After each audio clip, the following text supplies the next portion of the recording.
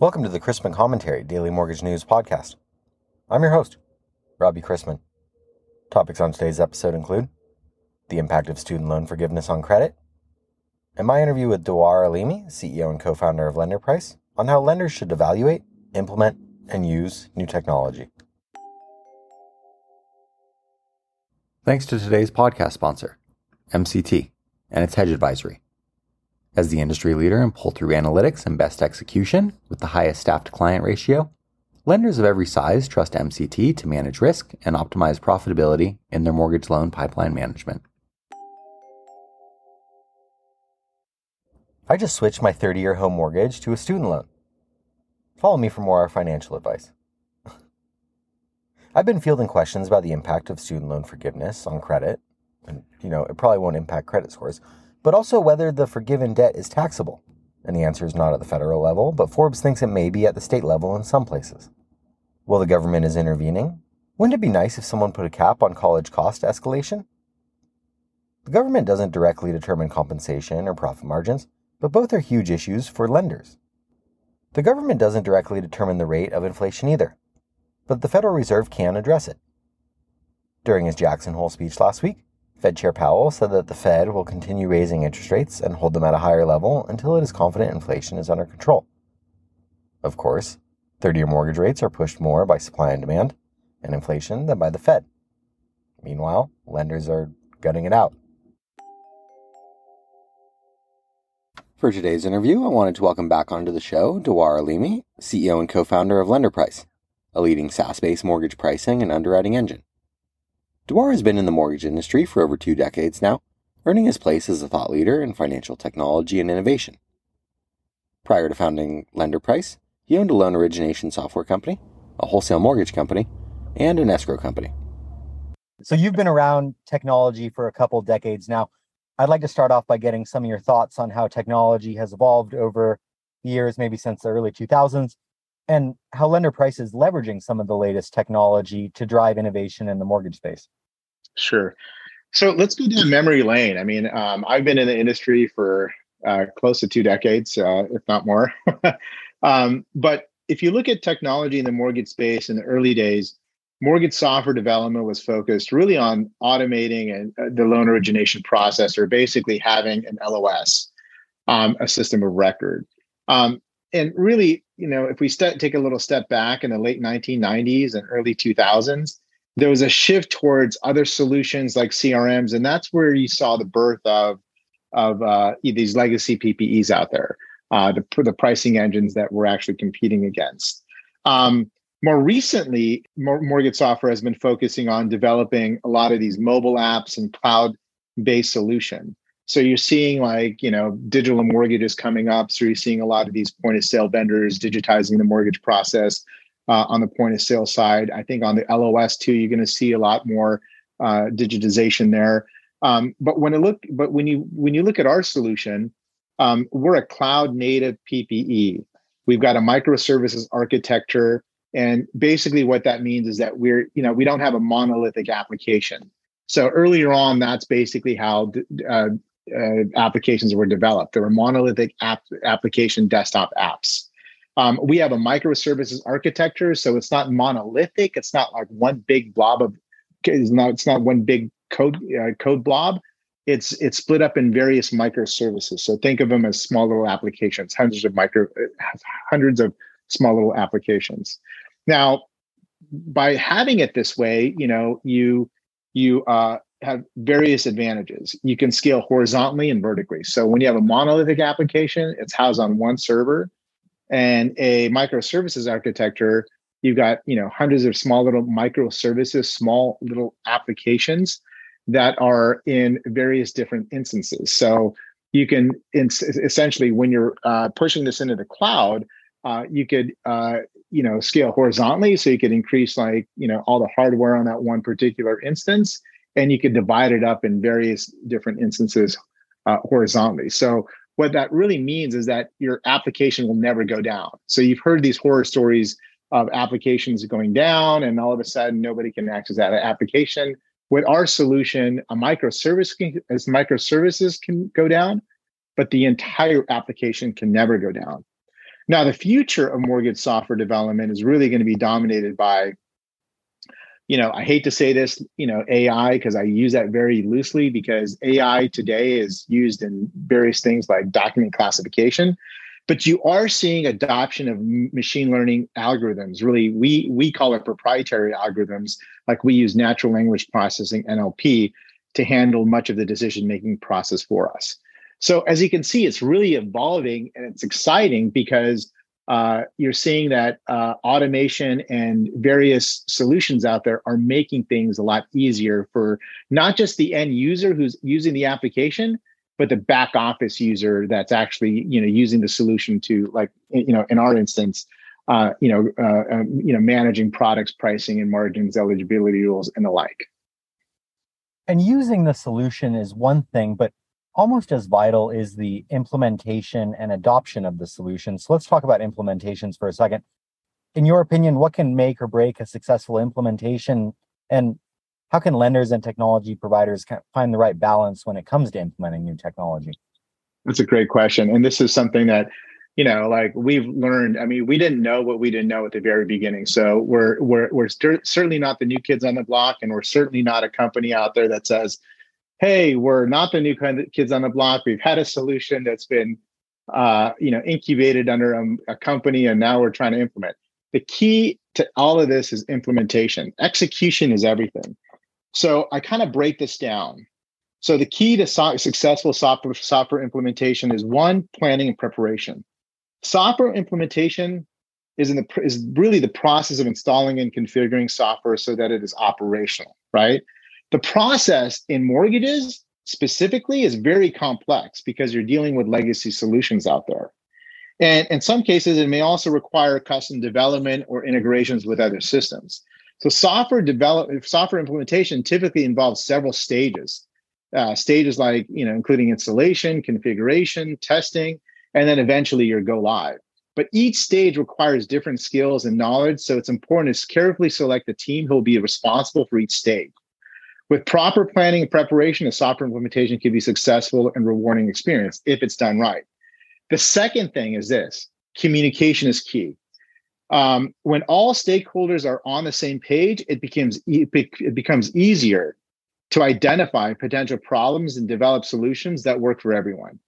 Now, by taking the time to ensure that all stakeholders are aware of the goals and objectives of the project, you can set the stage for a successful software implementation. And really, communication really has to come down from the top, from top down.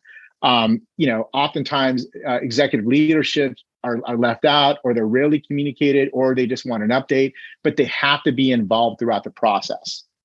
The next thing is the right team is essential. We've had we're close to 8 years in successful implementations with the largest banks and credit unions and IMBs. And I could tell you that the team is one of the most important aspects in making sure that the implementation is successful. So as a result, it is essential to have the right team in place when embarking on a software implementation project. The team should really have a mix of skills and experiences, including technical and interpersonal skills. The team should be able to work together harmoniously in order to support each other in the project as a whole. I've always said, look, it's not two teams. It's not just a vendor and a lender. It's one team, because you have one goal in mind, is executing and getting the application live. During that process, documentation is critical. So it provides a record of what's been done, how it's done, when it was done. The information is essential for maintaining the software over time, for understanding how the system works. So documentation is crucial. And the next thing is really testing. You got to test throughout the entire process. We've seen implementations where they wait until they test at the very end. You can't do that. You got to test throughout the entire process.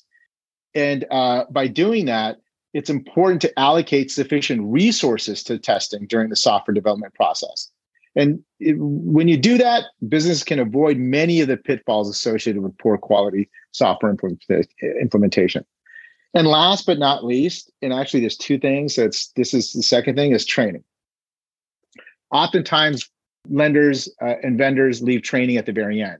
You got to train throughout the process. Make sure that there's key stakeholders that are being trained on the solution, how it works, etc. And then afterwards, follow up is key. Making sure that you continually follow up, making sure that that the lender fully understands the solution, that the training was spot on, or if you need to do more training, or if you need to modify anything. So that's kind of like my 7 key things that you need to adhere to in ensuring a successful implementation. So we talked about using a solution, talk about implementing a solution. Let's go back even further to the nascent stages of this process. What advice do you have for banks, credit unions, and lenders just looking into new technologies for their organizations and starting the search? Yeah, so great question. One is evaluate your needs. So identify your problems. What problems are you trying to solve for? What features do you need that solves that problem in the new technology that you're implementing?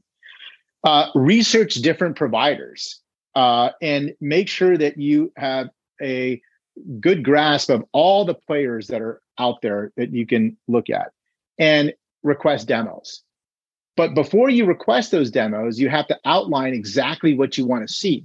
Identify the problems that you want solved, because some of these vendors, all they do is just show you a soup to nuts, demo of the application, and then you go to and then by the end of the application, you're like, you know what, you never identified or focused on the key problems that we're having. So if you outline these things and then you have the demos, you'll be assured to make sure that that these different software solutions are actually meeting your needs. Compare different systems and make a decision. At some point, you're going to have to narrow this down to 3, 2, all the way down to 1, and then the next thing is really implementing the solution. And again, I go back to training employees on how to use the system. It's really important that you do that. And then it doesn't stop there. The mortgage industry is evolving. I think it's exciting to see all these new entrants and new technology vendors, but always keep looking at other solutions and see what can drive ROI, create efficiencies, and then make your company better at originating or especially on the capital market side, making sure that you are able to introduce new products, handling issues as it results to margin compression, etc. I also want to talk about how companies evaluate solutions. So when it comes to a cloud native PPE solution, does it come down to ROI, or what are the factors potential clients should be considering when they're making a final decision? I mean, I think today it's a big factor is cost. You're seeing a lot of that. You're seeing a lot of these lenders cutting costs. And, like, for example, our solution, you can use a modern solution that's proven, that's cheaper, that creates efficiencies, and that, protects you in ensuring that you're not making mistakes. So accuracy is a huge thing, and the performance. So I think, right now what you're seeing is that you're seeing a huge shift where lenders are, at the very beginning, they went through their layoff, period where they're right-sizing the company. Now they're looking at expenses. And the next thing that we're seeing, and we've been very successful at landing new contracts, is they're looking at this and saying, look, now as the industry is slow, this is the right time to go ahead and look at solutions out there that are better, cost effective, and then that could help me accomplishing a better return on my investment. So you mentioned accuracy and performance there. You tout LenderPrice as the most innovative pricing solution to lenders of all sizes. Let's plug LenderPrice for a second. Why do you feel that way about it? Well, I think it's proven. So it definitely embraces all the new tech stacks out there. So we've got a modern tech stack. We're innovative in the sense that we constantly look at tech debt. So we're constantly refactoring our code, and we're actually embracing new technology as they come. But more importantly, this is something our chairman says, is that we have this mantra here is that service trumps technology. We can have the best technology in the world, but if we don't have service that backs up good technology, then it doesn't mean anything. It doesn't matter. So it's not just about technology, but it's also the people and the service that's behind delivering that technology. Awesome. Very good point. Dewar, I enjoyed this as always. Thanks for making the time for me. Great. Thanks, Robbie. If there's one thing capital markets folks don't like, it's volatility. A turbulent August for bond markets ended with rates on the rise again, as markets continue to recalibrate rate hike expectations, with central banks across the globe vowing to step up their fights against inflation. During the month, MBS prices and treasuries faced their biggest monthly losses since April, as the Federal Reserve now has a clearly stated goal to grind inflation down by slowing growth below its potential. Economic releases yesterday showed another record inflation print in Europe, and in the US, the ADP released a weaker than expected employment change report for August. Today's calendar is already underway with layoffs from Challenger, which showed that job cuts dropped to 20,000. And ahead of tomorrow's payrolls report, we've also received weekly jobless claims in at 232,000, and second quarter productivity and unit labor costs, which were down 4.1% and up 10.2% respectively. Later this morning brings a salvo of news, including final August S&P Global Manufacturing PMI, ISM Manufacturing PMI, July construction spending, Freddie Mac's latest primary mortgage market survey, and remarks from Atlanta Fed President Bostic. We begin the day with agency MBS prices worse an eighth and the 10-year yielding 3.24 after closing yesterday at 3.13%. Let's wrap up with a joke and some housekeeping. Have you been to a show lately? Concert tickets like $40, the venue fee is another $21.32, there's an access fee for $18.32, a paperless transmission fee of $12.03, a fee of $8.84, a FIFO-FUM fee for $3.43, a 'cause we can fee for $2.01, might as well fee for $1.89, a WTF you gonna do about it, not go fee for $1.38, and another dollar won't hurt nobody fee for $1. Let's wrap up with a joke and some housekeeping. I never wanted to believe that my dad was stealing from his job as a road worker. But when I got home, all the signs were there.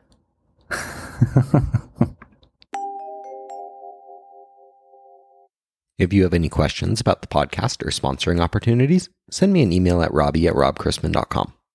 Visit robchrisman.com for more information on our industry partners, access to archived commentaries, and how to subscribe to the daily mortgage news and commentary. To listen to or download past episodes of this podcast, search Mortgage News on any platform you get your podcasts from.